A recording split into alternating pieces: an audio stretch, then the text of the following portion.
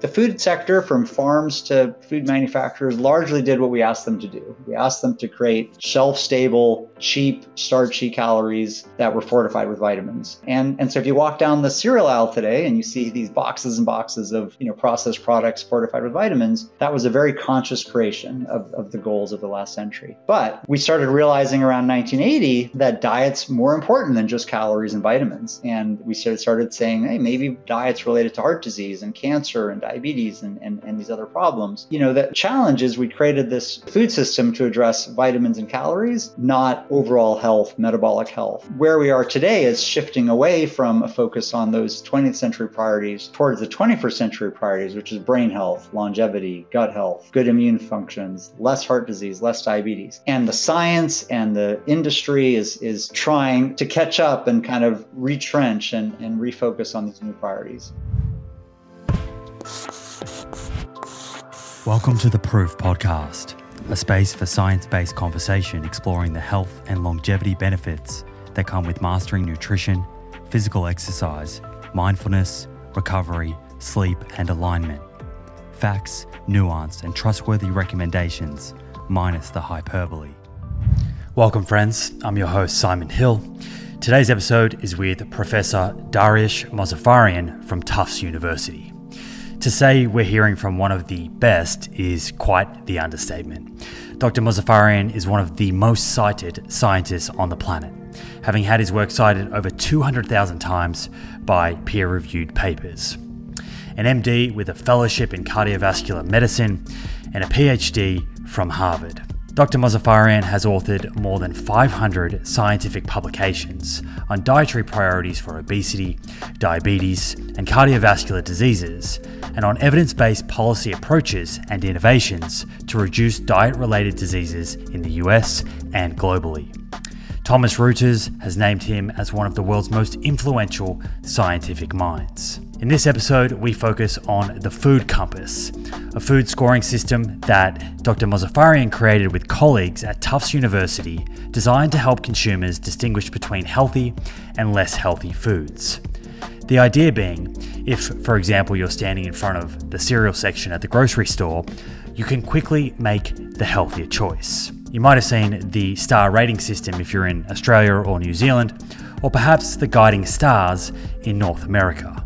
Since the first paper detailing the Food Compass was published, there has been some rather interesting takes about the system on social media, a mix of positive and negative.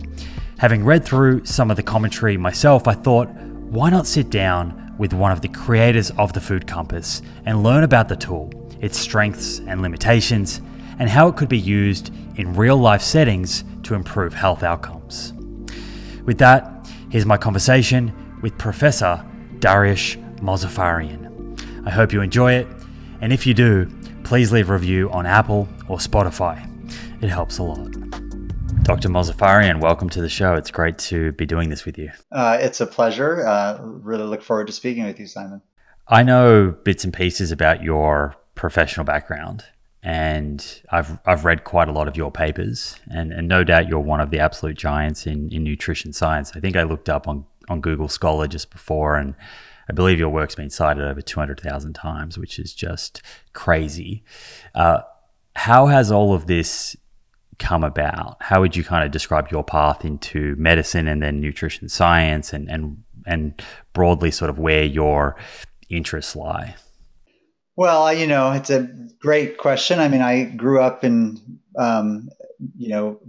different countries and different cultures. And I think in that upbringing grew to appreciate the value of food. And my father had a major heart attack when I was in high school. He was 47, I was 17, and probably influenced my interest to go into medical school and become a cardiologist. And what was shocking to me when I got to medical school and then did internal medicine and then did cardiology, that's all, during that 11 years of training after university, we didn't learn almost anything about nutrition. And yet food and nutrition was, to me, pretty obviously the biggest issue facing my patients. And so that was kind of the first big career defining moment for me is realizing that the top cause of poor health in my patients wasn't being addressed by the healthcare system. And then the second, I think career defining moment was when I started to read the science myself. This was in the late 90s. I said, at least I want to educate myself. So I'll read all the papers I can about food and nutrition and health so I can help my patients. Even in the late 90s, at the height of the low-fat diet craze, the science didn't support a low-fat diet. The science supported a minimally processed, high healthy fat, low starch and sugar diet, and yet that wasn't the prevailing dietary guidelines. That wasn't what we were writing for patients coming in with heart attacks in the hospital. That wasn't what USDA was promoting. So that was the second big realization that you can do really good science, but if it's not translated into policy, into action, into recognition, it's not going to do any good. And so through that work, through those experiences, as a physician, as a public health scientist, as a nutrition scientist, I've tried to first, really understand what we need to eat to be healthy, and then to be sure that's translated into action. Mm-hmm. Yeah, we kind of share a similar background there. What you shared about your dad. Did he survive his heart attack? He did, and it was brutal. I mean, he had ventricular fibrillation arrest. He had a massive anterior MI and heart failure. He was in the ICU for weeks. I think he set the hospital record for weeks in the ICU. Nobody thought he would survive, but after months and months of rehab and recovery, he survived and went back to work and lived many more years, but it was a tough road. Yeah, gosh. Well, I had a similar experience. So when I was 15, so a couple of years younger than you, and my dad was sort of early 40s, in his 40s as well, he also had a heart attack. And it was just him and I together spending a weekend, and he ended up being air flown.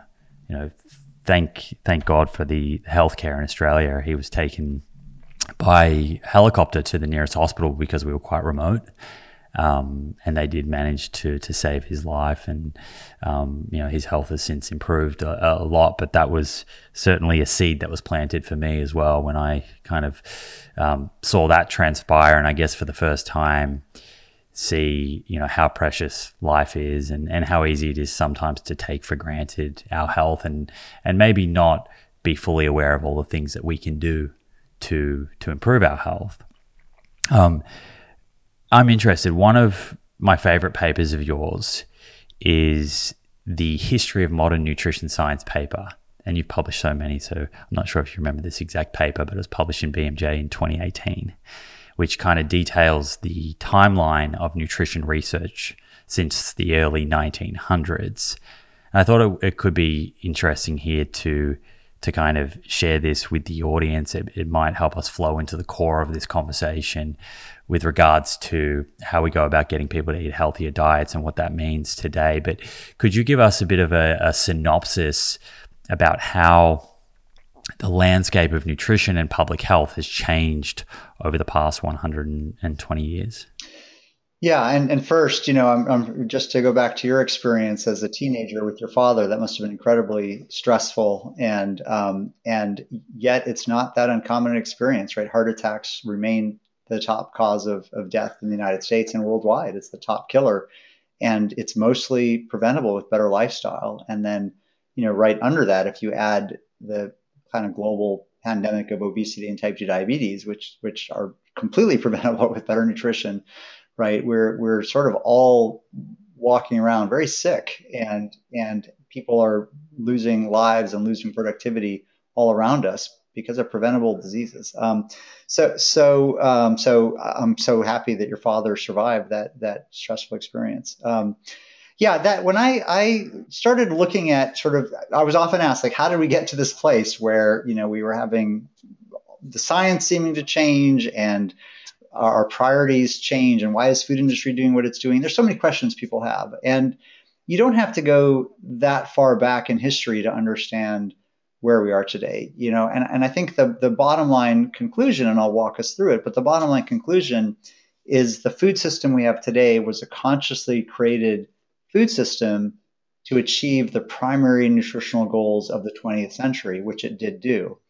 And so we have a legacy 20th century food system with 21st century problems. And we consciously created that food system because of a series of historical events in the last century. And so to walk us through that, people think of nutrition as kind of an ancient science. And of course, people have talked about food and its healing powers for millennia. But I would, say the birth of modern nutrition science was actually less than 100 years ago, 90 years ago, 1932. 1932 was the first vitamin ever isolated and synthesized, vitamin C. Think about that. Just 1932, not 1700s, 1800s. Modern history, 90 years ago, the first vitamin ever isolated and synthesized. And so for the first time, scientists could prove that a dietary factor, a nutrient in food, could prevent or cure a disease, which in this case was scurvy. And people had thought for a couple of hundred years that maybe citrus fruits could protect against scurvy. That's why the British fleet put lime in their grog, why the British sailors were known as limeys. But they didn't know for sure what it was, that citrus fruits could do anything until 1932. And from 1932 until about 1950 was kind of the golden era of vitamin discovery. So all the major vitamins were discovered, isolated, and synthesized, and those vitamins were linked to their deficiency diseases. And so niacin and pellagra, thiamine and beriberi, vitamin A and vision problems, and so on. And at the same time, the accident of history that is really quite important was what was happening at the same time from 1930 to 1950 was the Great Depression, which was worldwide, and World War II, which greatly led to great fears of food shortages. And so governments around the world said, there's all this new science that we need to have certain vitamins in foods to have a healthy population. We have dangers of food shortages. We have a war going on. We have to deal with this. And so the birth of the recommended daily allowances, the RDAs that you see on the backs of all the packages, was actually in 1941. President Franklin Delano Roosevelt ordered the nation's scientists to let him know what the population needed to be ready for World War II. And so the birth of the RDAs was actually to address, vitamin deficiencies for a fit population. And we have to step back and remember, vitamin deficiencies are pretty rare around the world today, with the exception of some very poor populations. They've dramatically improved. But even in the United States in the 1930s, pellagra was quite common. Beriberi was not uncommon. Rickets, vitamin D deficiency was quite common. These were really common diseases. So the first period of nutrition science from 1930 to about 1950 was really focused on vitamins and making sure we have the right vitamins in food. The second thing that happened in that century was the population explosion. The human population went up 400% in 100 years. So we went from about 1.5 billion to 6 billion humans on the planet from 1900 to 2000. Simon, more people were born in 100 years than were born in all of previous human history combined, right? And so we had to grow food for all those people. And there were predictions, books like The Population Explosion by Paul Ehrlich and others that were written in the 1960s, 1950s, warning that 1 billion people were going to starve in the next 50 years because we didn't have enough food. And so that led organizations like the Rockefeller Foundation and others to fund and promote what became known as the Green Revolution. How do we actually dramatically increase production from our farmland so that we can feed this incredible population explosion? And that led from, very biodiverse small farms growing thousands and thousands of species of crops. At 1900, by the time we get to 2000, you have 4 or 5 monocropped species that have been highly bred to produce starchy, cheap, stable calories that can be grown acres wide and industrially produced to feed the growing population. And so those two things, the focus on sufficient vitamins and sufficient calories, drove all of the nutrition and policy priorities of the 20th century. And so we achieved what we intended to achieve. We didn't have 1 billion people starve. Hunger has gone way down in the world. Vitamin deficiencies have gone way down in the world. And so before we start, criticizing industry, we should step back and be thankful, right? Like the food sector, from farms to food manufacturers, largely did what we asked them to do. We asked them to create shelf-stable, cheap, starchy calories that were fortified with vitamins. And so if you walk down the cereal aisle today and you see these boxes and boxes of processed products fortified with vitamins, that was a very conscious creation of the goals of the last century. But, and there's the but, of course, we started realizing around 1980 that diet's more important than just calories and vitamins. And we started saying, hey, maybe diet's related to heart disease and cancer and diabetes and these other problems.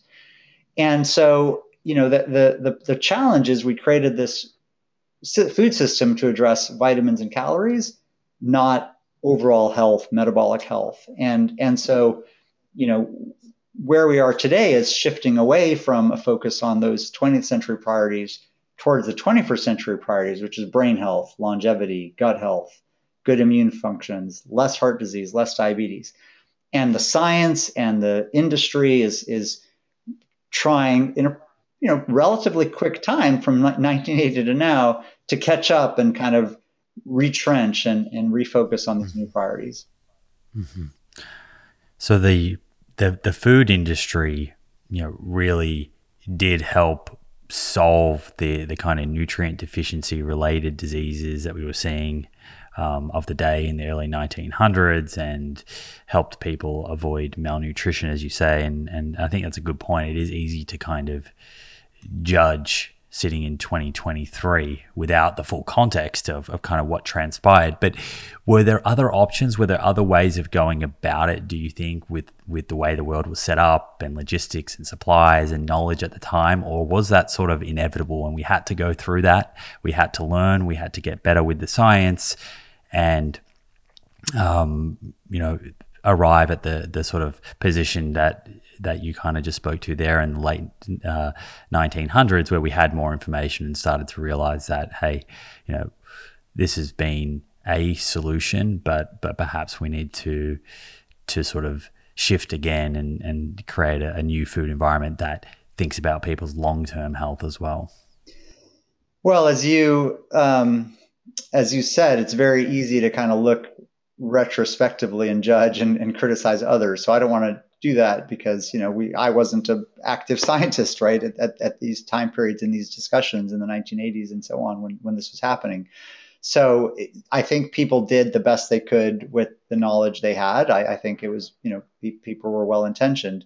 I think there were some mistakes, and mistakes happen, and they were, unintentional. I think one of those mistakes was when we started looking at chronic diseases around 1980 was the first dietary guidelines looking at chronic diseases. And the studies to look at chronic diseases were like from the 70s, like the 7-country study, Ansel Keys' 7-country study, and some other studies.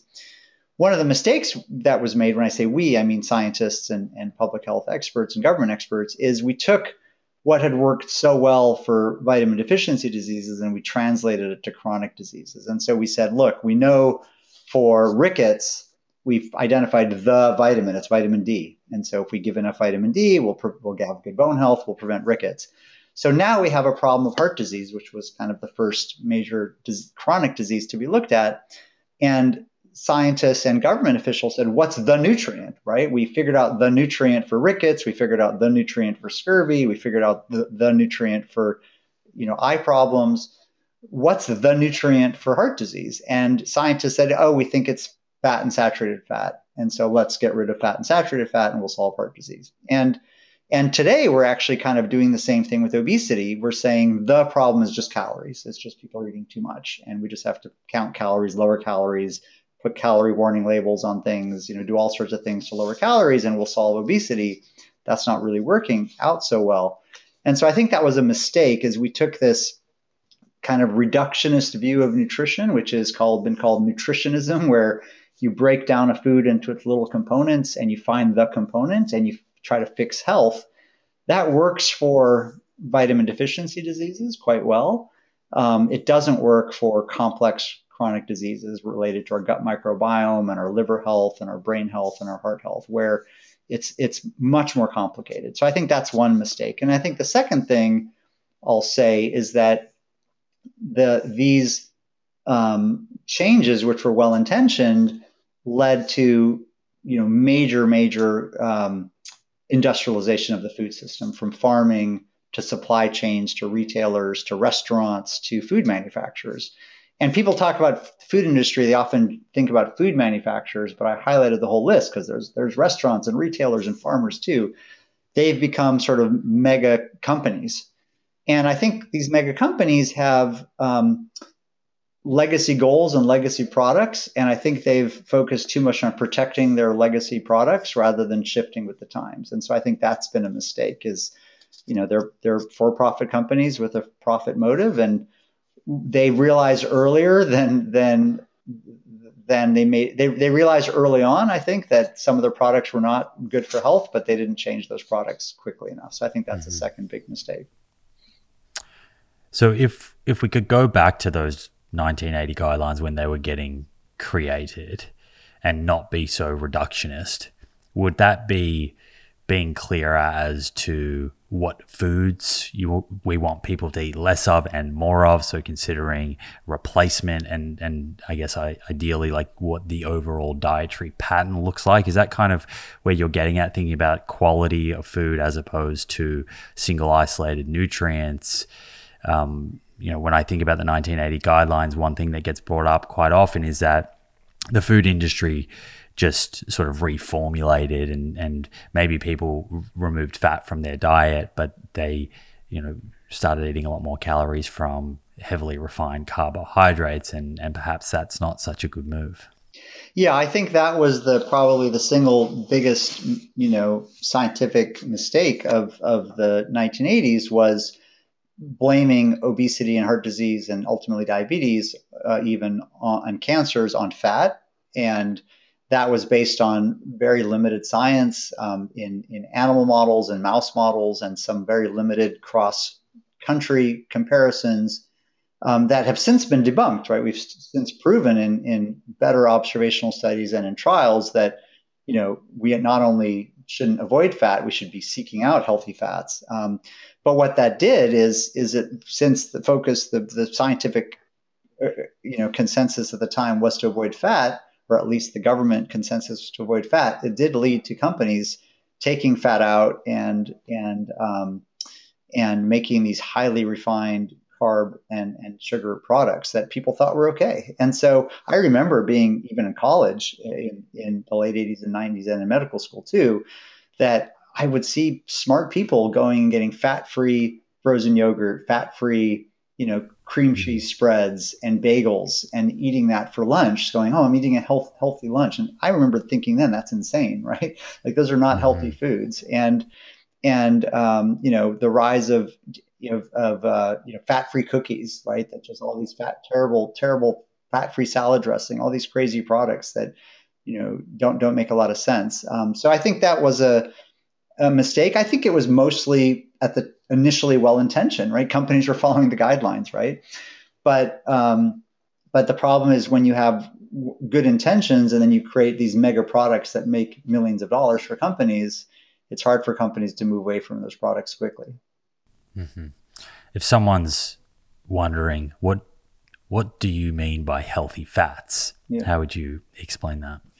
Well, I should actually go back because you asked a very specific question about kind of what should the dietary guidelines have said, and I didn't really answer that. I guess looking retrospectively, I don't know that they had all the science, although even the 7-country study did suggest a Mediterranean style diet was the best. I think what we know now about a healthy diet, what I wish that 1980s guidelines had said was that, it's about eating mostly minimally processed, fiber-rich, phenolic-rich, bioactive-rich foods like fruits, beans, nuts, seeds, whole grains, minimally processed whole grains, preferably healthy plant oils, which we can talk about, seafood, fermented foods, and then eating, minimally processed animal foods in moderation. And so unprocessed red meats, poultry, eggs, butter, they're not really health foods in contrast to some people who think they're health foods, but they're not the worst. They're kind of neutral foods. You need those to have a balanced diet in moderation.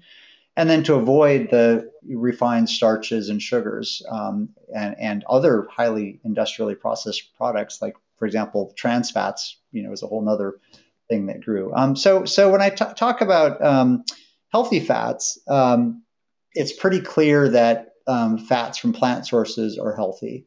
plant oils, avocados, all kinds of fruit, nut oils. I don't use the word vegetable oils because it's a misnomer. There are no vegetable oils. All the oils we have come from nuts, beans, seeds, or fruits. And so, olive oil is a fruit, for example. And so, oils that are from those foods we know are good for us or healthy from randomized control trials, many randomized control trials in people. They lower not only blood cholesterol levels, they raise good blood cholesterol levels, they lower glucose, they improve insulin resistance. Polyunsaturated fats actually improve insulin sensitivity and pancreatic function, beta cell function. So, and at least in some studies, also lower heart disease risk. So we know that those healthy, vegetable plant oils are good for us. I think that it's an open question whether it's just the oils themselves or also the bioactive compounds that are in the foods as well, because fruits and nuts and seeds and beans and most vegetables, and most minimally processed whole grains, what they share in common is they have hundreds of thousands of trace compounds in them that have mild pro-inflammatory, anti-inflammatory, endothelial function effects. And just as a couple of examples, EGCG in green tea, some of the flavonols in cocoa, some of the compounds in coffee, oleocanthal in extra virgin olive oil, which gives you the burn at the back of your throat when you have that. That's an anti-inflammatory compound. So those compounds are also in the oils. So I can't say for sure if it's the oils only or the oils plus those compounds in them, but it's pretty clear that especially plant oils are healthy. And I would add seafood. Seafood oils are quite healthy, probably because of the omega-3. So I think healthy oils, to stick with our food-based discussion, would be oils from plants and oils from seafood are really healthy oils. Mm-hmm. Thank you. That's a brilliant summary. Do you think if someone was sitting with us now who was part of the 1980 guidelines, now I'm not sure if you know anyone that was involved, but let's just pretend that someone's here with us, do you think that they might push back a little bit in terms of kind of placing some blame on the guidelines for health outcomes and perhaps point to the fact that the typical adherence to the guidelines is quite low? So, the major recommendation in 1980 was to put, refined starches and sugars at the base of the pyramid. Well, I should rephrase that. They didn't say to put refined grains and starches, but they didn't differentiate between whole grains versus refined grains, right? All grains were okay. And American diets changed. And so there was a change, and our consumption of starch and sugar went up considerably after 1980. Whether it was just due to the guidelines, I don't think it was just due to the guidelines. It was less expensive. It was easier to make. Once Americans started buying it, right, you could have more profits by selling this processed product that had those compounds in it. Lasted longer on the shelf. If you don't know, fats go rancid, starches don't. So I think there were lots of other reasons they went up. So I agree that we shouldn't be saying just dietary guidelines drove everything, but it was clearly the scientific recommendation to move away from fat and towards carbs that led to kind of an explosion of carbohydrate intake. And I don't think it's this is nutrition is complicated, so it's hard for me to shift from one topic to the other. But it's not all carbs, right? I think that, as we can maybe talk about, Simon, I'm sure you know well, I think that carbohydrate that's in natural fruits or in beans, or as long as it's in its intact food structure, for most people is not a problem. It's really, we're talking about acellular carbs, and so I like to think of foods that have been extracted from their natural food structure and are no longer in any cellular form. That the very most highly processed carbs that I think are the problem. Right. Again, it's the quality of those carbohydrates, similar to fat. So being a little bit less, I guess, reductionist and understanding that they're an umbrella term. And I often say, when you think of carbs, it could be anything from a jelly bean to a black bean. And right. They're probably going to have a different effect on your health. 100%. Yeah. Would population health improve if Americans could eat according to the current dietary guidelines as of 2023 that are in place that are kind of described at myplate.gov? 100%. I mean, I don't think the dietary guidelines are perfect. I don't think any scientist agrees with every aspect of them, but they're pretty darn good. And I think that most Americans think we still have the food pyramid, right? The food pyramid from 1992 was retired in 2000 or 2005. It was retired at least 15 years ago. We don't have a government food pyramid anymore. And yet people still remember that. And so when people think of government guidelines, it's often, I think, with a negative perception. But the dietary guidelines starting really around 2010 and especially 2015 are pretty darn good. They say exactly what we're saying now. You should follow food-based guidelines, not sort of just be reductionist and think about nutrients. You should focus on minimally processed foods, eat plenty of fruits and beans and healthy oils and seafood and fermented foods and other things. And so I think the dietary guide, you should eat minimally processed animal foods in moderation. So I think the dietary guidelines are actually pretty darn good. They're not perfect, of course, and I think they could be improved. But if we follow the dietary guidelines, it's pretty clear from multiple long-term studies, we'd be a lot healthier as a nation. And we're getting a failing grade. The government has put out an index called the Healthy Eating Index, which is a measure of adherence to the dietary guidelines, and 100 would be perfect. And the national average is about 58 out of 100. Where that's an F, right? You don't have to be a professor to know if 58 out of 100 is an F. And what's interesting is there's no group in the country, no age group, no income group, no education group, no racial or ethnic group that's getting above a 60. So it's not as though there's, it's just a segment of the population that's eating. We're all eating poorly. I would say 99% of Americans are eating poorly. And if we ate more according to the guidelines, we'd be much, much healthier. That doesn't mean that's a perfect diet, but the dietary guidelines would be a big, big improvement from where we are now. Mm-hmm. So what is driving that?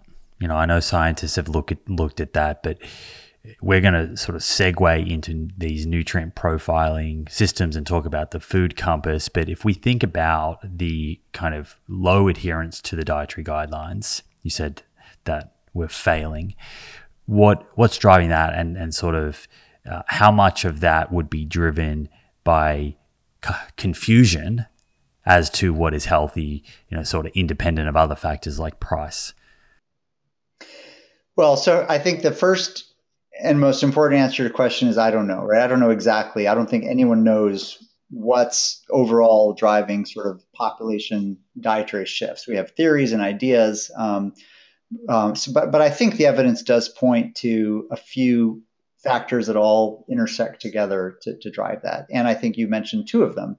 I think one for sure is confusion and lack of consensus. Not so much among scientists, although there is controversy among scientists, but among the public, right? You'll have diehard vegans who say it's absolutely toxic to have any kind of meat, or people who say it's absolutely toxic to have dairy, right? To then, carnivores. There's people I've met who are carnivores who think that fruits and nuts are toxic to people, and everything in between, paleo, low carb, keto, and so on. So I think there's a lot of confusion among the public, and what that means is people sort of form their own sects and their own groups and their own like-minded folks, and then misinformation gets passed around through social media, and studies get taken out of context that support people's biases, and that leads to confusion, and that's a problem. I think number two is it is a little bit more expensive dollar-wise to eat healthier in a grocery store, but it's not that much more expensive. And we actually have done research on this and published a paper on this, looking at all the studies around the world that have looked at price. We found that on average, it costs about $2.50 more per day per person to purchase a really healthy diet in a grocery store versus a really terrible diet. And so, $2.50 is like less than a coffee, right? It's not that much. But for a low income family, a family of four, a family of five, $10 a day, multiply that over a year, $4,000 a year, like that could be pretty significant for price. But I think more important than dollar cost is the opportunity cost, the time cost. you and I who think about our food and probably care about our food, it's hard enough for us to go to a grocery store, map out our food, buy it, bring it home, cook breakfast, lunch, and dinner, right? 7 meals for our families, for ourselves, for guests in a busy schedule. Imagine the average American with all the challenges, the average Australian with all the challenges, or people in low income nations. So I think there's huge opportunity cost. And so I think it's a combination of consumer confusion, huge opportunity cost generally to healthy eating. Healthy eating is harder to do, right? Much harder to do. It's harder to find the food, harder to cook the food, harder to take care of it. And then there's, of course, marketing, right? Industry is marketing the highest, the products that have the highest profit margins. And the products that have the highest profit margins are typically the ones with the cheapest, simplest, least healthy ingredients, right? And so that's dealing with marketing. And so I think we just kind of have this perfect storm of a mess. And all of it's because of what we started with, which is the shifting science, right? The science has shifted, our goals have shifted, the food system has shifted, and it's all happening in our lifetimes. This is all happening in our lifetimes, and we're not quite caught up yet to where we need to be. Mm-hmm. Yeah, the sort of diet tribes and I guess dogmatic thinking in a way, certainly, from my point of view, that's something that I've tried to kind of shine a light on, getting people to realize that there's not necessarily a one size fits all. As attractive as that can be, often we can fall into the trap of you have your N=1 personal experience with something, and then you assume that is this single way that everyone should eat, and overlook the fact that, come back to diet quality, what you're talking about. And we see some people seem to thrive on a higher fat diet to the next person. But if, the common thread seems to be the coming back to quality and the overall dietary pattern. And as you say, is it rich in fiber? Is it healthy sources of fats? Is it low in ultra processed foods? And there seems to be quite a few ways you can kind of cut that up and achieve that. But that can be a little bit of an uncomfortable feeling for someone that wants a single answer. Yeah, no, you're right. And then it gets more complex because even among unprocessed foods, there's a pretty big range of healthfulness. And even among ultra processed foods, there's a pretty big range of healthfulness. And most of us can't avoid completely ultra processed foods. I mean, most breads are ultra processed, cereals, chocolate bars, desserts. So, you want to shop in the grocery store and identify the healthiest possible options, right? You still have to choose between options that look otherwise similar. Mm-hmm.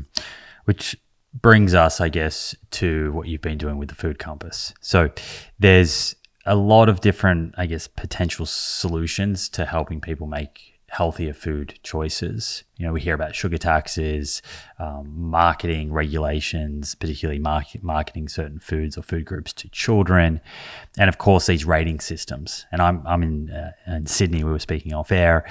Over here we have the Health Star. Isn't it Health? Sorry, it's Health Star, right? The Health Star rating. Yeah, we have the Health Star rating system, which sort of ranks a food out of 5. And it's on a lot of foods. It's not on all because it's not a mandatory. It's a voluntary system. What can you tell us about the various sort of food rating systems used across the world and how well they're working? Well, I think even before we talk about that, you highlighted that there's no single silver bullet to fix the food system. But we can do this. We can actually fix the food system. We created the food system we have now, from farming all the way to food manufacturing, very consciously with the goals of addressing vitamin deficiencies and calories over just 50 years. And so over the next, at most 50 years, but hopefully less, over 20 years, we could fix the food system, but it's not going to be one solution. And so we have done a lot of work to outline kind of the policy solutions, and we've worked on helping inform a national strategy in our country and trying to work with other nations as well. And it involves healthcare and food as medicine. It involves the power of regulation and food regulation. It involves schools and federal nutrition programs. It involves procurement. It involves science and advancing science. And it involves consumer communication and other things. And so first, there's no silver bullet and no paper. And we've done work on soda taxes. We've done work on junk food taxes. We've done work on calorie menu labeling and many other things. And so you have to really have a suite of solutions to take care of this. And so I just raised that because, as I'm sure we'll get into, some people have misinterpreted our work on Food Compass as though it's the answer to our food problems, where it's just one tool among many, many tools. So there are, and in the US, most people don't recognize this, but around the world, these food rating systems are very common. And so in Australia, there's the Health Star rating. In the United Kingdom, there's the Health Star rating. In much of Europe, there's Nutri-Score. In Latin America, there's actually single nutrient reductionist systems, which are black box warning label systems. In Chile, in Mexico, in Brazil, in other countries, there's nutrient profiling systems. And what all of these have in common is they try to take some nutrient information about a food, put it together in a guide, and put it like on the label in a easier way for consumers to interpret what's healthier or not healthier. And they're not intended to replace dietary guidelines. Within the realm of dietary guidelines, if someone wants to buy a bread, they can look at the different breads and sort of choose a healthier one. Or if they want to get a dessert, they can look in the desserts and get a healthier one. Or if they want to get a frozen dinner, they can look in the frozen dinners and get a healthier one. So they're very widely used. And we looked about 5 or 6 years ago at the landscape of these food rating systems, and we noticed some common limitations. One of the most common limitations was that these tended to just focus on a few nutrients. And so going back to that reductionist, it tended to be fat, sugar, calories, salt, and maybe a few other things, 7, 8, 9 things. And it's really hard to judge the healthfulness of a food based on 7 or 8 things. And so we thought that was a limitation.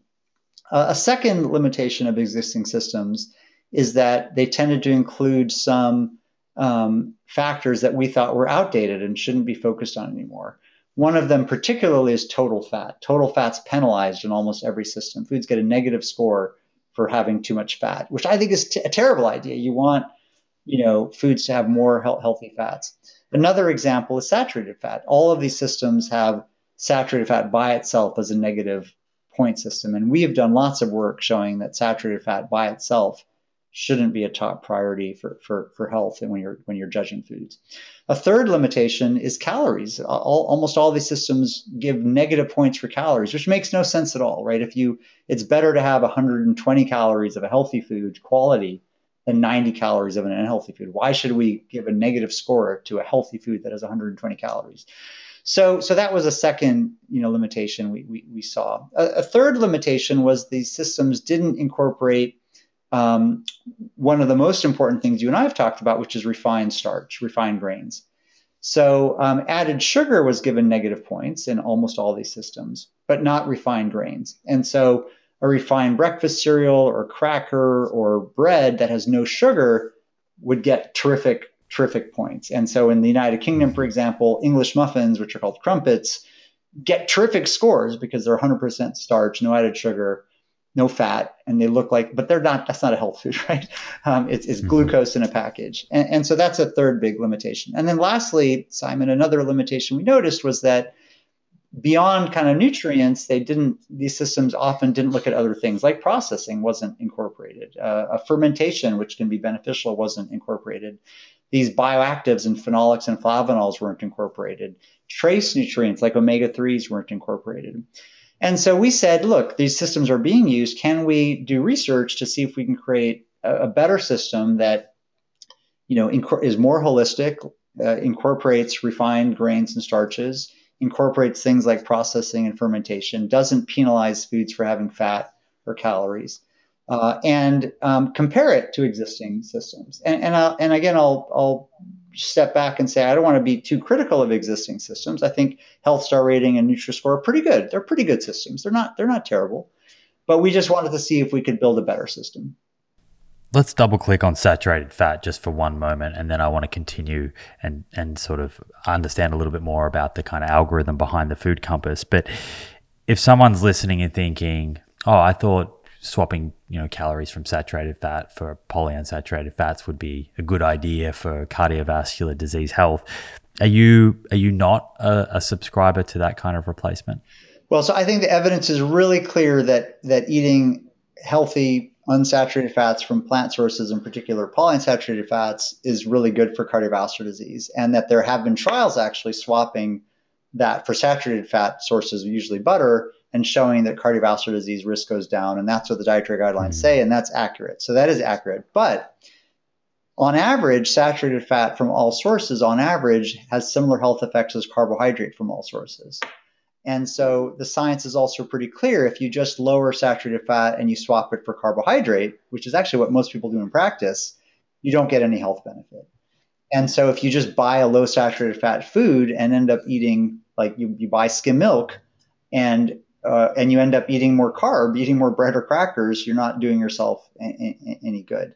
And so the way I look at saturated fat is on average, it's kind of a neutral nutrient.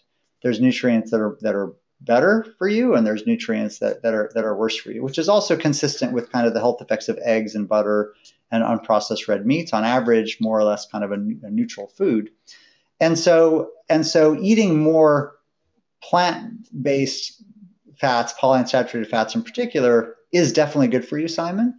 But you could just eat more of those and replace anything. You could replace protein, you could replace carb, you could replace saturated fat. And so I think this idea that saturated fat itself should be specifically called out, I think, is not supported by the evidence. And then secondly, saturated fat is not one thing. There's actually many different types of saturated fat depending on the number of carbons in the fatty acid molecule. And so coconut oil, dairy, red meat have different types of saturated fats. And it's very clear that those different saturated fats have different lipid effects, blood cholesterol effects.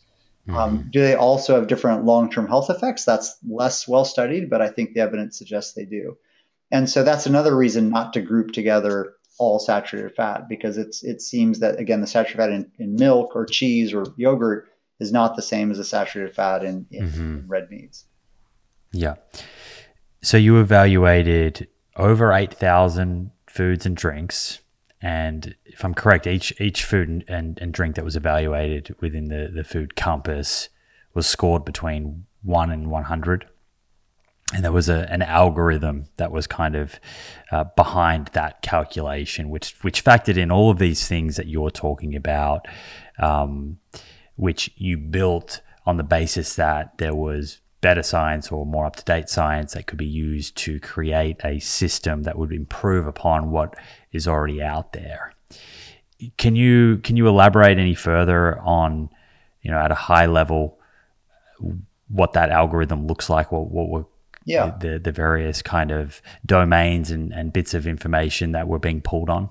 Yeah, so we put together a really good scientific team, researchers who studied global nutrition, who studied kind of phenologists and bioactives, epidemiologists, economists, to really say, let's start with the science and what would we build if we could start de novo. And so we built a system that scores foods across 9 domains or areas. And so I think that's first important, is the other scoring systems, just the points are added up in kind of one bucket. We had 9 buckets. And why that's important is it makes it harder for industry to game the system, because if there's 9 domains that each contribute to the score, you could change the food to change one domain, but if you don't change the other 8 domains, you're not going to change the score that much. And so it really helps kind of stabilize the score and prevent industry from gaming the system. And so I won't go through all the 9 domains, but I'll go through some of the ones that seem to be the most important. And so one of the domains we created, which is really pretty new,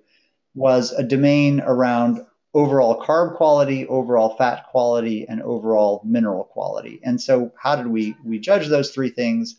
We judged overall carbohydrate quality using the ratio of fiber, dietary fiber, to total carbohydrate. And other papers that have been published, the reason that works is it kind of gives you a rough estimate of the whole grains and bran versus refined starch and sugar in a food.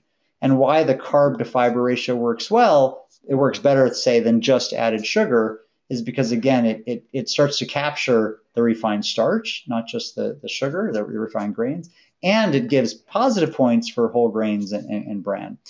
that kind of gives one overall measure of carb quality. As an overall measure of fat quality, we looked at the ratio of unsaturated fat to saturated fat. And so that's more meaningful than just saturated fat alone, is kind of the ratio, the relative amount of healthy fats you're getting versus saturated fat. And then for sodium, we looked at the ratio of sodium to potassium, the kind of the mineral quality, because there's really good evidence that sodium raises blood pressure and raises risk of stroke, but potassium counteracts that. And so you don't want to judge a food that has, let's say, 200 milligrams of sodium the same if it has no potassium or if it has 200 milligrams of potassium too, right? You should get a food that also has some potassium that'll offset some of the harms of sodium. So that was one domain, the nutrient ratio domain. Another domain we did had food ingredients. And so, for example, the amount of beans, the amount of fruits, the amount of whole grains, the amount of yogurt in a food. Another domain we had was vitamins. And so multiple vitamins that could get positive scores if there's more vitamins, but we only picked a few vitamins for each food, or we only allowed the top vitamins for each food to give positive points to prevent gaming the system from fortification. If you just poured vitamins into a food, right, and made multiple high, it wouldn't give that many extra points. You could only go so high. We did another one with minerals, things like magnesium and calcium and other minerals. We also had a domain on processing, and I think this was really important. For the first time in a food rating system, we incorporated the Brazilian system, which gave negative points to ultra-processed foods. And so even if all the nutrients look the same and all the ingredients look the same, if it was more processed, it got negative points. And we also gave positive points to fermentation, as I mentioned earlier, something that we think is potentially good for health, for food. So those are just some examples. And so overall, we had about 50 different attributes we measured across these 9 domains.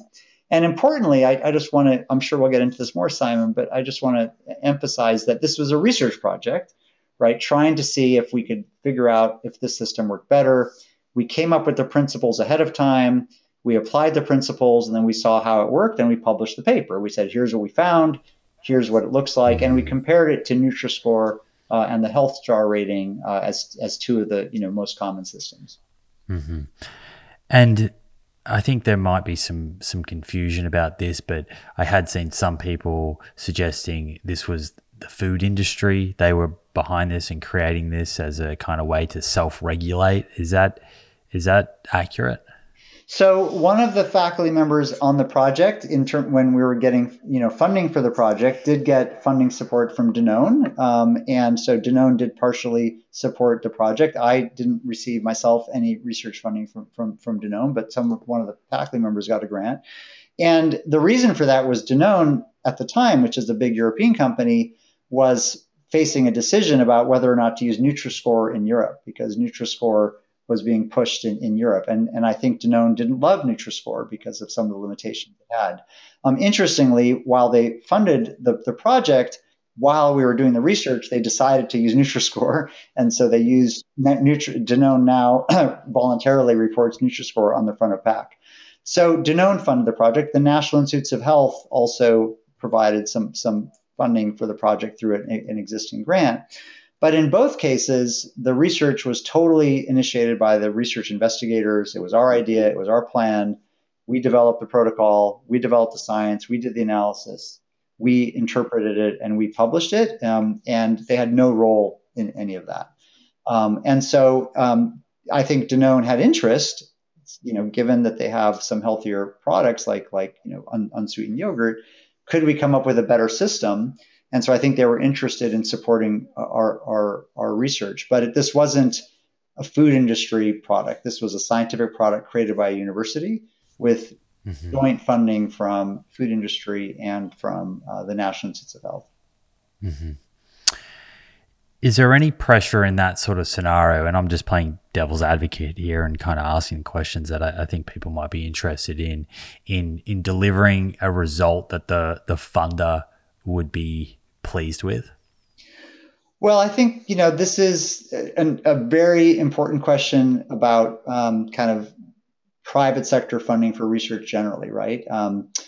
Private sector companies fund engineering research, they fund pharma research, they fund medical device research, right? And they fund food research and really research in all fields. And in all those cases, there's definitely, I think, pressure for the investigators if they want to continue to get funding from that source to deliver results that the funder likes, right? So I think that's always something that good investigators have to keep in mind.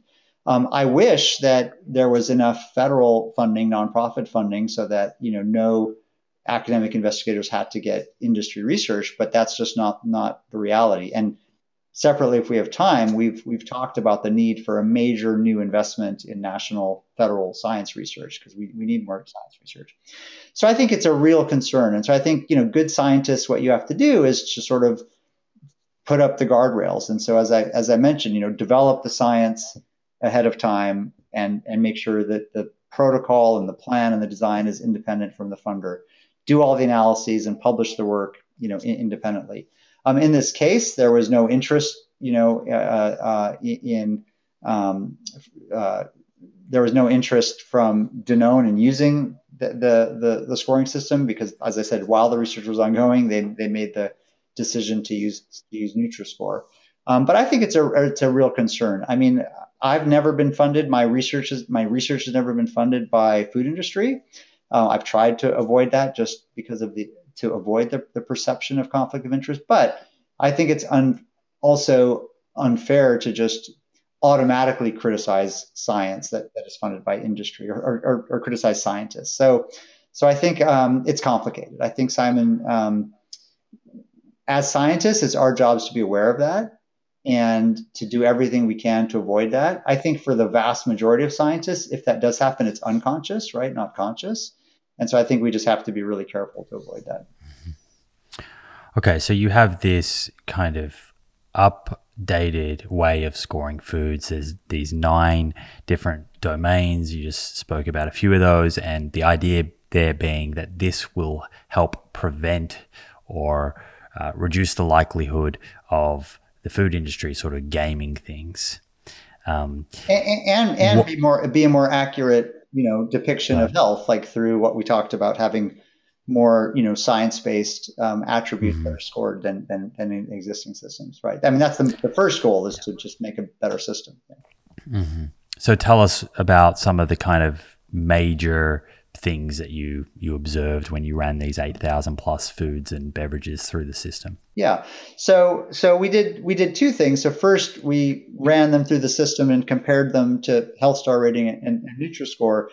But we also then, in a separate paper, which we can talk about, said, okay, now what if we look at people's diets and what people are eating? If they eat foods with higher scores versus lower scores, do they have better health? And that's really the ultimate validation. But first, before we get to that second paper, we just looked at how this compares to Health Star Rating and Nutri-Score and how it just kind of makes sense compared to what you'd expect from dietary guidelines. And what we found on average is that the system works pretty well, and it works better than the existing systems. And when you score 8,000 foods, right, you have to kind of look at the average effect. And some of the key differences we found is we tended, compared to Health Star Rating and Nutri-Score, we tended to give higher scores to fattier foods that were healthy. So like nuts and seeds and extra virgin olive oil tend to get pretty low scores on Health Star Rating and Nutri-Score or some of these other systems, but got really good scores with our system, kind of highlighting, again, we're not penalizing fat.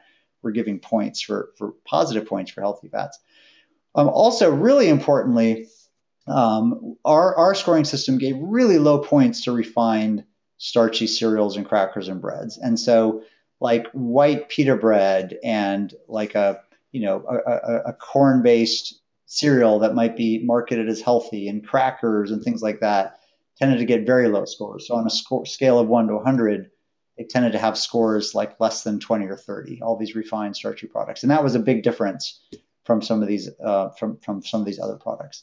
Our scoring system also gave lower points to processed meats. We think there's like salami and low-fat deli meats and all these meats, especially low-fat processed meats. Because these other scoring systems penalize fat, something like a low-fat hot dog or a low-fat processed bologna tended to score pretty well in these older systems. But in our system, the processing, was negative enough, and they didn't get very very good scores. And so on average, the system worked pretty well. And the real test of the system is within a category, like within meats or within eggs or within cereals or within breads. You sort of line up and rank the items and say, does this make sense, right? And it made sense. It kind of made sense and fit with health, that if you kind of ranked from high to low within any category of foods. Where there was some area for improvement that we noticed, and other scientists noticed after we published the paper, is that across categories of foods, maybe there could be better scoring. And so that was something right away we started to think about and are working on. So it wasn't perfect, but on average, it worked better than existing systems. Mm-hmm. So you say that you're working on that. So this is kind of a work in progress. You can constantly upgrade that algorithm to churn out results that you think better reflect the science. Yeah, and I, not constantly, because if we constantly do it, it won't be useful, right? It has to be a tool, so it has to have some stability. But Nutri-Score and Health Star Rating, which we've talked about, and there's others, right? They had multiple published papers over many years before they were put into practice. And so similarly with Food Compass, this is first and foremost a science project, a research project, to see if we can develop a better system. And it's going to take a few papers and a few years of work to get it there. So the work we did in follow-up is we then asked the question, Simon, okay, it looks like it works better. What about if we actually apply this to people's diets? And so we took a national data set of almost 50,000 Americans and what they reported eating in detail, the detailed products and brands that they reported eating. We scored every food they ate, almost 60,000 products now, according to Food Compass. And then for each person, we created an energy-weighted individual Food Compass score. So, what you ate, Simon, weighted by the calories of the Food Compass score. And we saw how does that relate observationally to health in these almost 50,000 Americans. And we found on average, it worked really, really well. And so people who had higher individual Food Compass scores had lower blood pressure, lower LDL cholesterol, which is the bad cholesterol, higher HDL cholesterol, which is the good cholesterol, lower triglycerides, lower body weight, lower body mass index or less obesity, lower glucose, lower hemoglobin A1C, which are markers of diabetes. And so across kind of biomarkers, people looked healthier.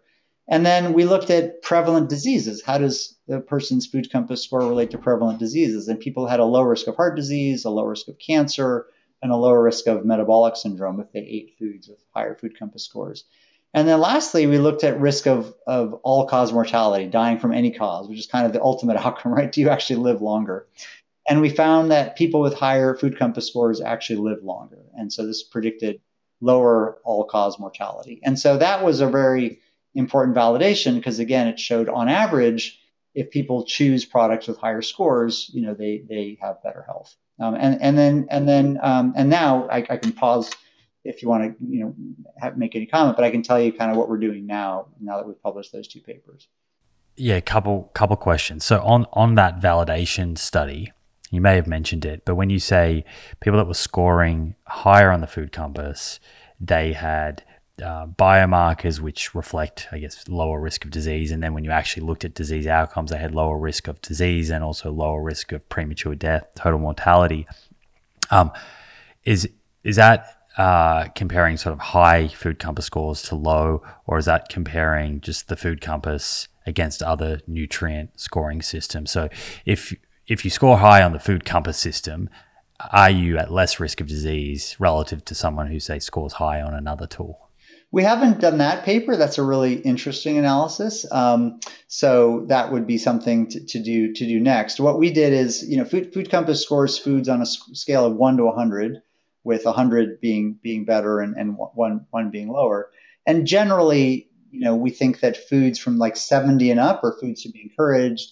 Foods that score sort of 30 to 69 are foods to eat in moderation, and foods that score less than 30 are foods to be minimized. There's no food you never need to eat, but just kind of, thinking about stuff to minimize, stuff to eat in moderation. And so when we looked at an individual person's score, we looked at for every 10 points, a difference in the Food Compass score. And so, for example, for every 10 points higher Food Compass score, of an individual's diet, they had a 7% lower risk of premature death, which is a lot, right? 7% lower for just 10 points difference. So we compared higher versus lower food compass scores. We haven't done the comparison with other nutrient profiling systems, which is an interesting, separate research question. Sure. And the comparison across food groups, from my sort of read on other scientists talking about the food compass, there seemed to be a lot of attention on a particular example where folks were pointing to like Lucky Charms or Honey Nut Cheerios or Frosted Mini Wheats, which I think people, when you sort of hear those foods, you just think that's an ultra processed cereal. And people were pointing to the fact that those foods were ranking higher than, say, boiled egg or ground beef. Is that a limitation of the system, or is the system working correctly? And you do see that those foods that I just mentioned there, like the Honey Nut Cheerios and Lucky Charms, which are often fortified with vitamins and minerals, etc., as better options than ground beef and boiled eggs based on current diets? Well, so first, fortifying cereals doesn't give them much higher scores. And so, as I mentioned, we sort of set up the system so that fortified vitamins wouldn't change the difference. So the only reason a breakfast cereal would have a higher score is if it had a lot of whole grains and fiber, because whole grains are recommended by the guidelines. Whole grains are pretty consistently linked to better health in observational studies, and also randomized controlled trials show that whole grains are healthier. So the food industry, to many people's surprise, has, for some traditional brands over the years, stealthily introduced whole grains into those cereals. And so while people might not recognize it, some of the kind of iconic brands, which used to be just refined grains, are now the number one ingredient. The first ingredient is whole grains. They're still a processed cereal, and they still have some added sugar. And so generally what the rating has found is that if a cereal is all whole grain and doesn't have added sugar, it tends to score pretty high. If a cereal is all refined grain, whether or not it has added sugar, it tends to score very, very low. And then cereals that have whole grain as the first ingredient and have dietary fiber, but also have some added sugar, tend to score in the middle because they're processed, they have whole grains, but they have sugar, so they kind of score in the middle. So obviously, as a ranking system among cereals, that makes sense, right? If you're just choosing among cereals, you're going to make a sensible choice. But if you then take the system and you say, well, how does this compare to scores for eggs, or how does this compare to scores for meats? Eggs and meats scored better than the refined starch cereals. And that's something that I think some of the critics didn't highlight, which I think to me is kind of a bummer, because our system is the first system to penalize refined grains. And so we actually score eggs and poultry and cheese and meats higher than most refined grain breakfast cereals. But as you outlined, whole grain breakfast cereals that have a lot of whole grain tend to score better than eggs, and poultry scores pretty well, but they tend to score better than some eggs and some meat, or about the same. Eggs at least tend to score about the same, but especially red meat score worse. So I think it's definitely something that we are looking at and looking to see if we can make the system work even better. From first principles about nutrition, I think of, again, eggs and poultry and unprocessed red meats as kind of neutral, kind of 40 to 60 scores if I had to kind of roughly put, the category. And would I eat most refined breakfast cereals? No. Would I eat most breakfast cereals that have whole grains and a lot of sugar? No. So, I think that is an area for improvement. But, this was what I think happened with some of the criticism that went kind of viral on social media, is sort of very valid scientific questions about, well, is this the best algorithm? Can you fix it? Maybe you need to adjust the algorithm. Those are all quite valid.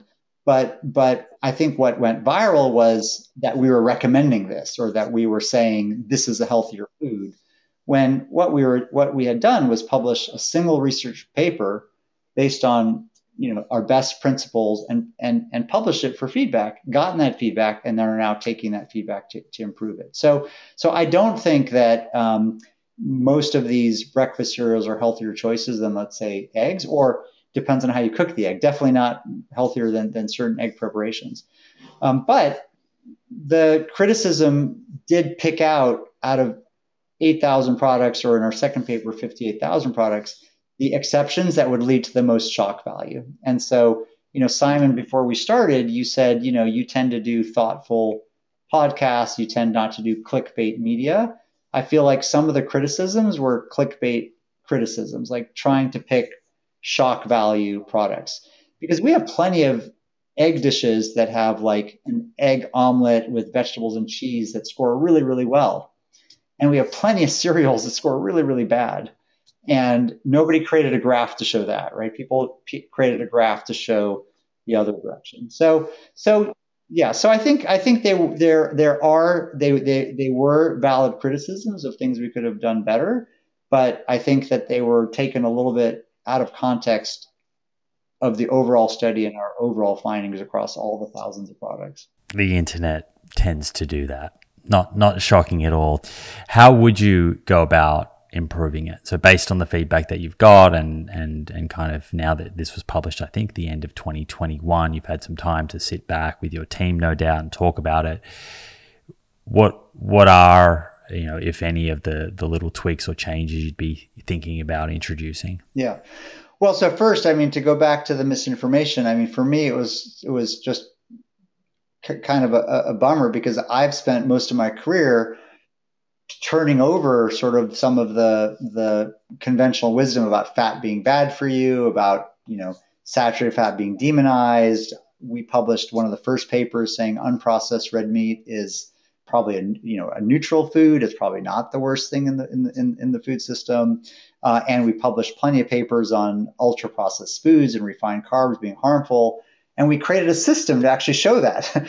And on average, across all the thousands of products, our system does show that. And so first, it was kind of a bummer to me personally to have my work kind of flipped exactly on its head. And, some of the, people that read the social media posts and didn't have the time to go into the background, I don't blame them, like they're busy people. But it's just, if they actually knew what we did, they'd be like, oh, this is a pretty good system. Like, this is better than Health Star rating in Australia, or better than Nutri-Score. So that's the irony, that like not only was it, like you said, oversimplified, but it almost was the opposite of what we found in reality.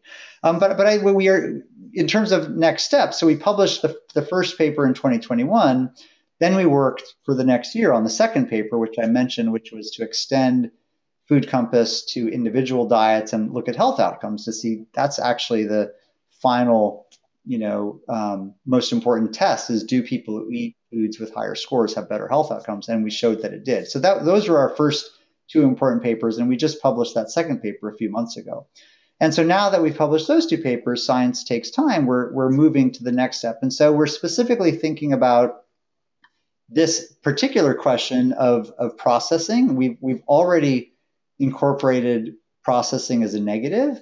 But did we incorporate it appropriately? Did we give it enough weight? Should it get more weight, maybe, that processed foods maybe get more weight? That's one question. A second thing we're looking at is added sugar. We already gave negative weight to added sugar. It's already a characteristic that has negative weight. But is there a different way we should score it? Should we maybe combine it with refined grains? Because I mentioned we gave negative points to refined grains. Should we try to combine it together and think about that? A third thing we're thinking about is whether dairy fat should get different scoring than fat from other animal sources, like red meat in particular. That I'm not as sure about the science, because there's some science that suggests that dairy fat is pretty neutral or maybe even beneficial. We've published a lot on that. In contrast, there's really no science that red meat fat is beneficial. So that's another question we're looking at. And then we're also, looking beyond sort of thinking about those things about, added sugar and processing and dairy fat. We're also thinking about extending this to other data sets, right? So we've scored, as I mentioned, now nearly 60,000 products, but there's hundreds of thousands of products around the world. And so Japan, there's investigators in Japan who have reached out to us and said, look, we'd like to think about creating a Japan Food Compass that takes the best things from Food Compass and creates a nutrient profiling system for Japan. Researchers from the University of Ghana have reached out to us and said, in Africa, there's a lot of processed and packaged foods. People are very confused. Could we create a system with Ghana? And so that's the other work that we're trying to do, is to work with the University of Ghana and to work with researchers in Japan to see if we can extend the system. But I really want to emphasize that this is science. This isn't yet, we're not, we haven't created a new dietary guideline for people, right? We're just creating a food rating system as a research project to see if we can create a better system than the existing ones. Yeah, well, I think, that viral kind of rhetoric was, here's the government and the food industry trying to get you to eat Lucky Charms. That's what it was simplified down to. And ironically, there's thousands and thousands of processed products that scored really, really poorly. So I don't think the food industry would like most of the really negative scores that a lot of the processed products get with the Food Compass. Mm-hmm.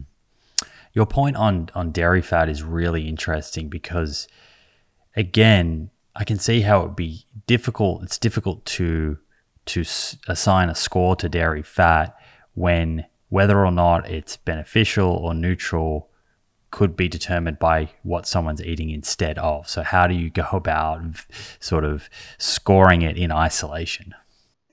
Well, so the one key point about all of this is nutrient profiling systems or food rating systems are not intended to replace dietary guidelines. Like nowhere in any of these systems that have been created, Nutri-Score, Health Star Rating, which are again pretty good systems, our system, none of them are intended to replace dietary guidelines. They're intended to help people within the choices that you're making choose a healthier product. So for example, if these systems were intended to replace dietary guidelines, then you might tell people only eat foods that score 100, right?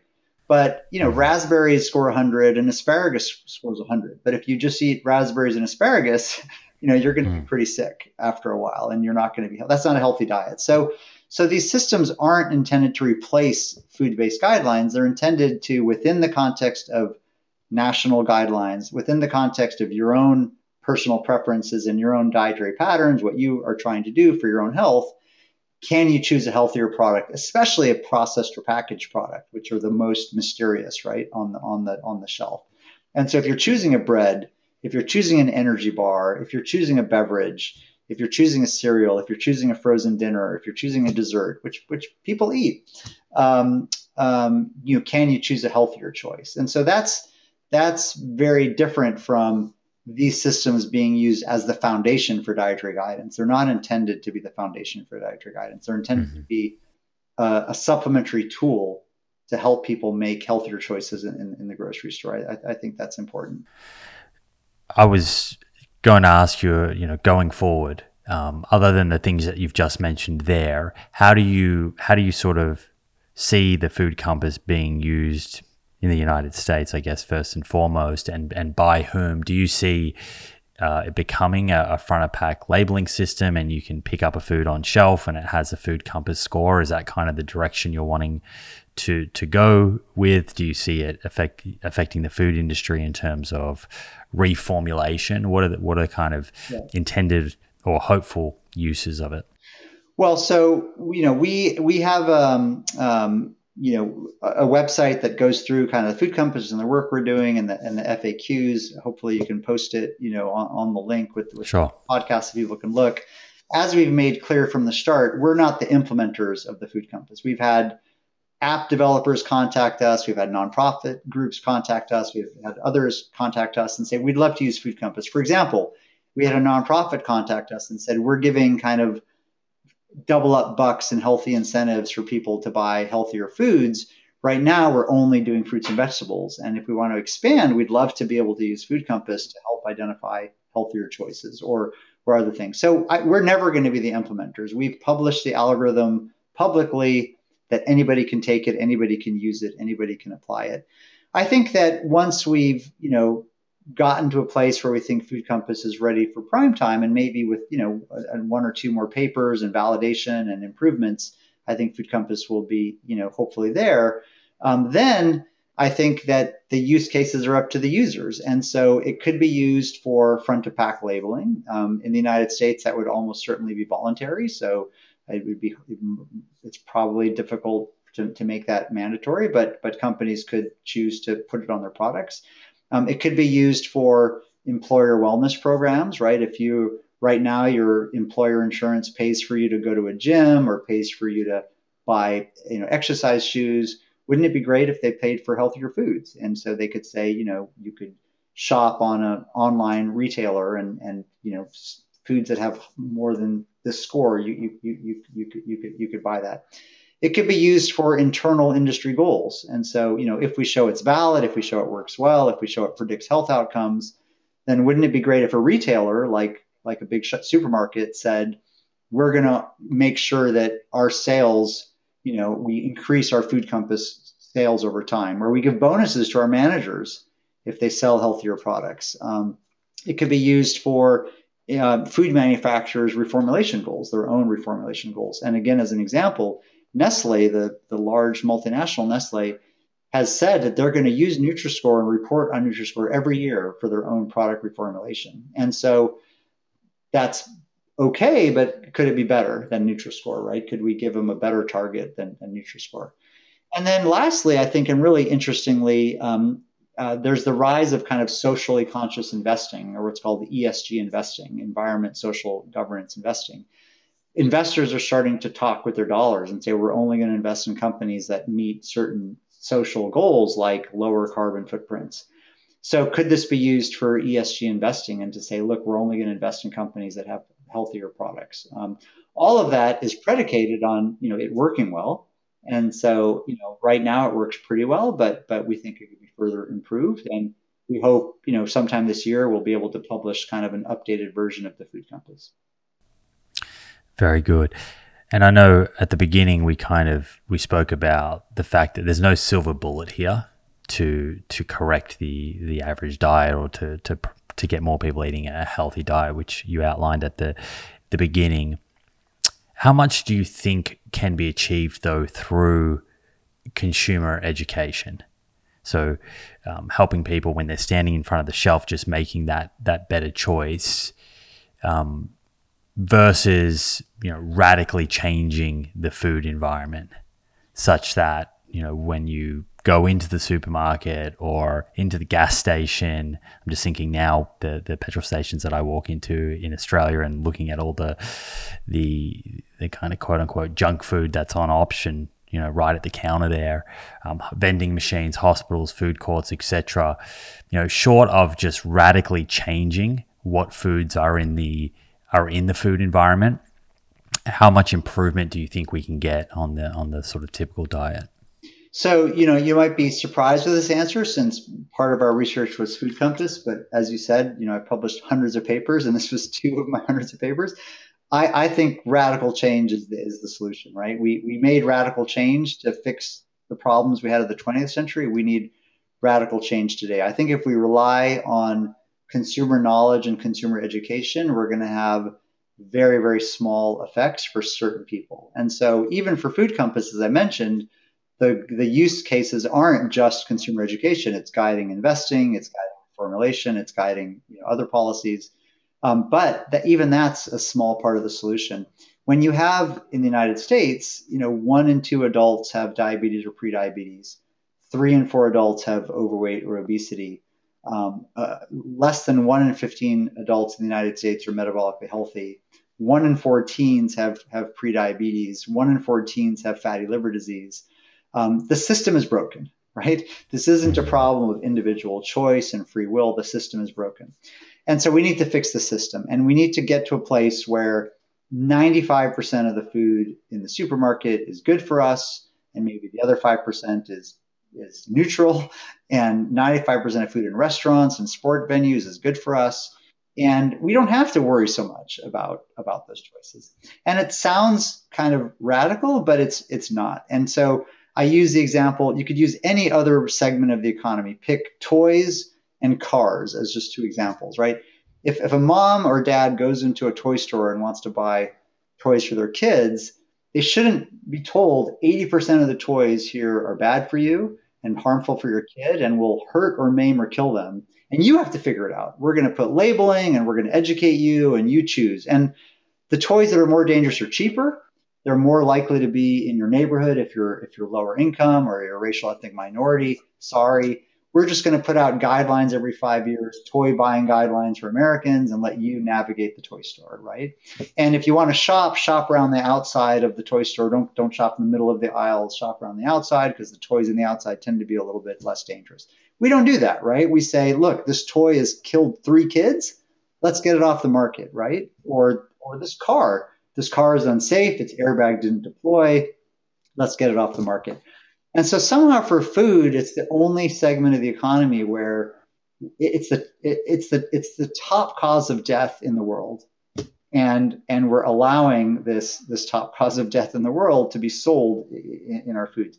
So we definitely need radical change. Now, all of that I just said doesn't mean we need radical change by top-down, heavy-handed nanny state regulation, right? We need to have a suite of things. We need to increase the financial incentives for healthier eating through using healthcare dollars, using procurement, using school meals, using other ways to increase the healthier foods. We have to provide financial rewards to innovators and entrepreneurs and companies that are doing the right thing. And we have to have sticks and tax penalties for companies that aren't doing the right thing. We should tax soda. We should absolutely tax soda in the United States and globally. There's no reason not to tax soda. It's a sugary soda. It's a harmful product. So I do think we need to have systems changes, and we've written on and have sort of a suite of policies to have system changes. And in that big wheel of policy options, consumer education is part of the solution because you have to bring the consumer along and they have to be aware of what they're doing. But consumer education by itself, I think, Simon, is going to have a pretty small impact. And so we don't rely on consumers to pick the safe cars when 80% of them are dangerous. And we don't rely on consumers to pick safe toys when 80% of them are dangerous. We get the dangerous cars and dangerous toys off the road. Ultimately, that should be the goal for the food system. How much of that do you feel is reliant on kind of political willpower and breaking some of the relationships between the industry and the government and the lobbying and stuff that goes on? A lot, but not all, but a lot. A lot of it's dependent on that. And so that's something that we've been at Tufts University, at the Friedman School, been very active in trying to build relationships with federal and state policy leaders, with agency leaders, to try to move that forward. At the same time, while the food sector has used tobacco-like tactics in the past, they're not tobacco, right? We don't want to get rid of farmers. We don't want to get rid of supermarkets. We don't want to get rid of restaurants. We don't want to get rid of food manufacturers. We need them to make the food, but we want to shift what they're making, right? And so they're it's not a fight to the death like it is with tobacco. It's understanding how to take these companies, which have to make a profit or they go out of business, how to help them and push them to get to where we want them to go. And what's kind of amazing, I want to hopefully end on an optimistic note is I've been in this for about 20, 25 years. We're at kind of a potential tipping point, Simon, where you have a confluence of COVID-19 showing us how sick we were and that people with diabetes and hypertension and obesity died in the millions, right, compared to people who were healthy. You have also the Russia's war in Ukraine and other issues showing us the fragility of the food system. You have the Black Lives Matter movement in the United States and elsewhere highlighting the incredible racial inequities and structural racism. You have just the real awakening of recognition of diabetes and obesity and what it's doing to us.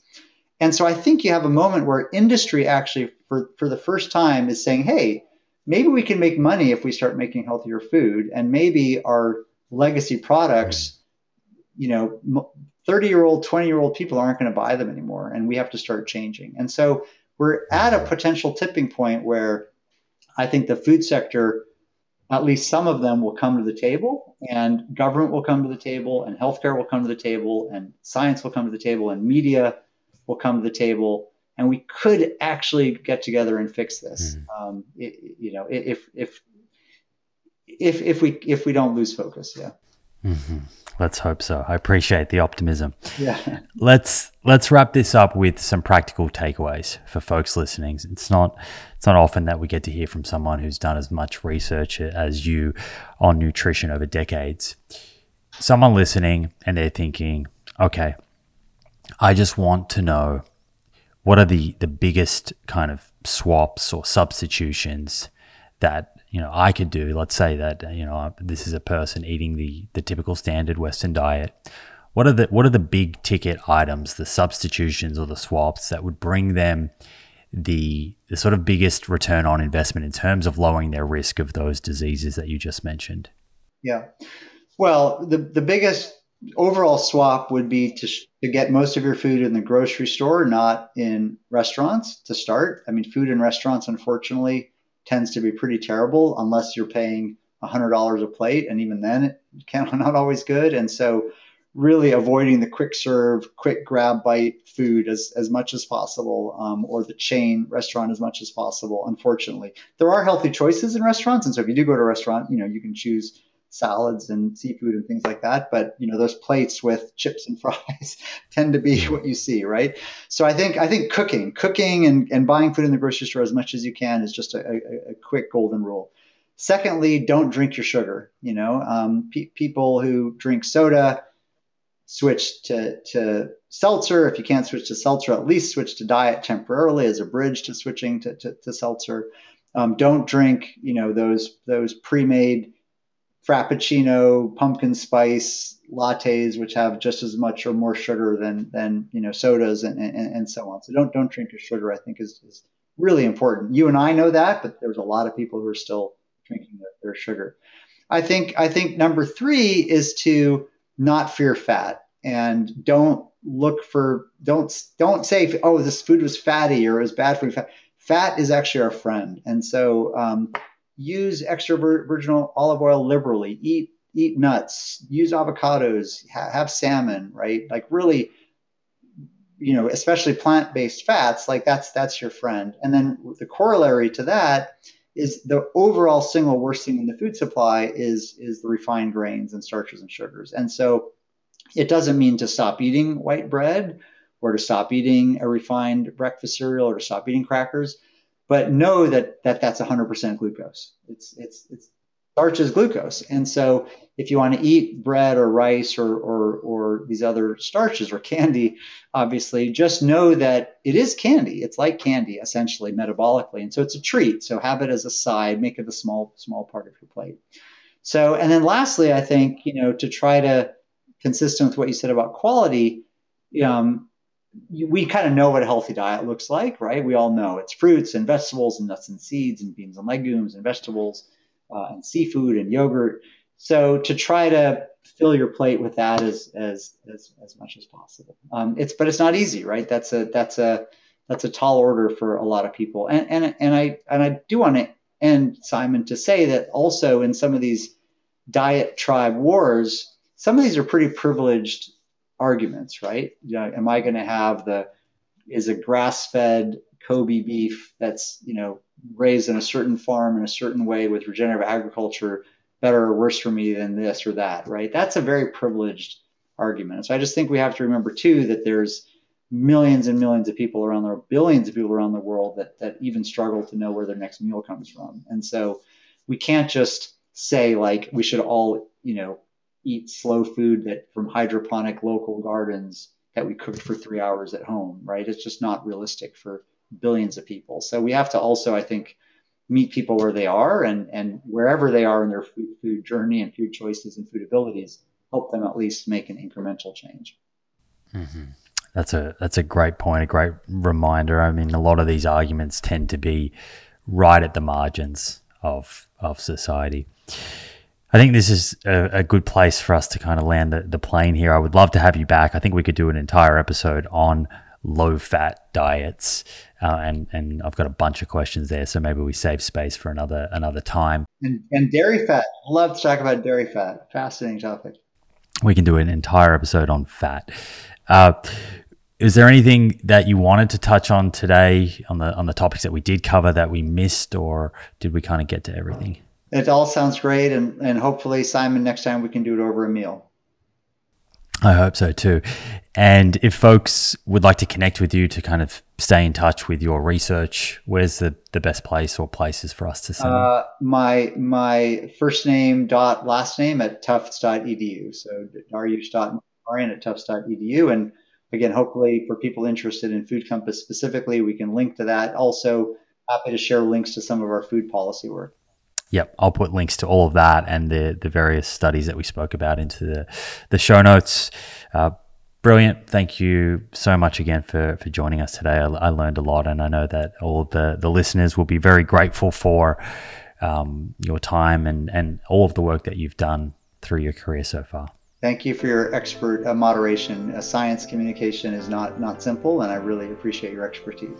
Thank you for joining me for this episode and your interest in science-based conversation. I hope you enjoyed it and found the information covered interesting and instructive. If you did and you'd like to show your support for the show, please subscribe to our YouTube channel where you can stay up to date with new episodes and watch them in video format. Please also consider subscribing to the show on the Spotify and/or Apple Podcast app, wherever you enjoy listening to podcasts. You can also leave a comment on the YouTube videos or a review on Apple or Spotify. Again, a great way to support the show and make our content more discoverable for others to enjoy and learn from. If you have any comments about the episodes, suggestions for future episodes, including guests you'd like to see on the show, please leave those in the comments section on YouTube. I myself and my team will take notes of these comments when planning for future episodes. Finally, the best way to support the show and receive discounts on products we love is by checking out our sponsors at theproof.com/friends. That's theproof.com/friends. Enjoy your week, stay well, and I look forward to catching you in the next episode.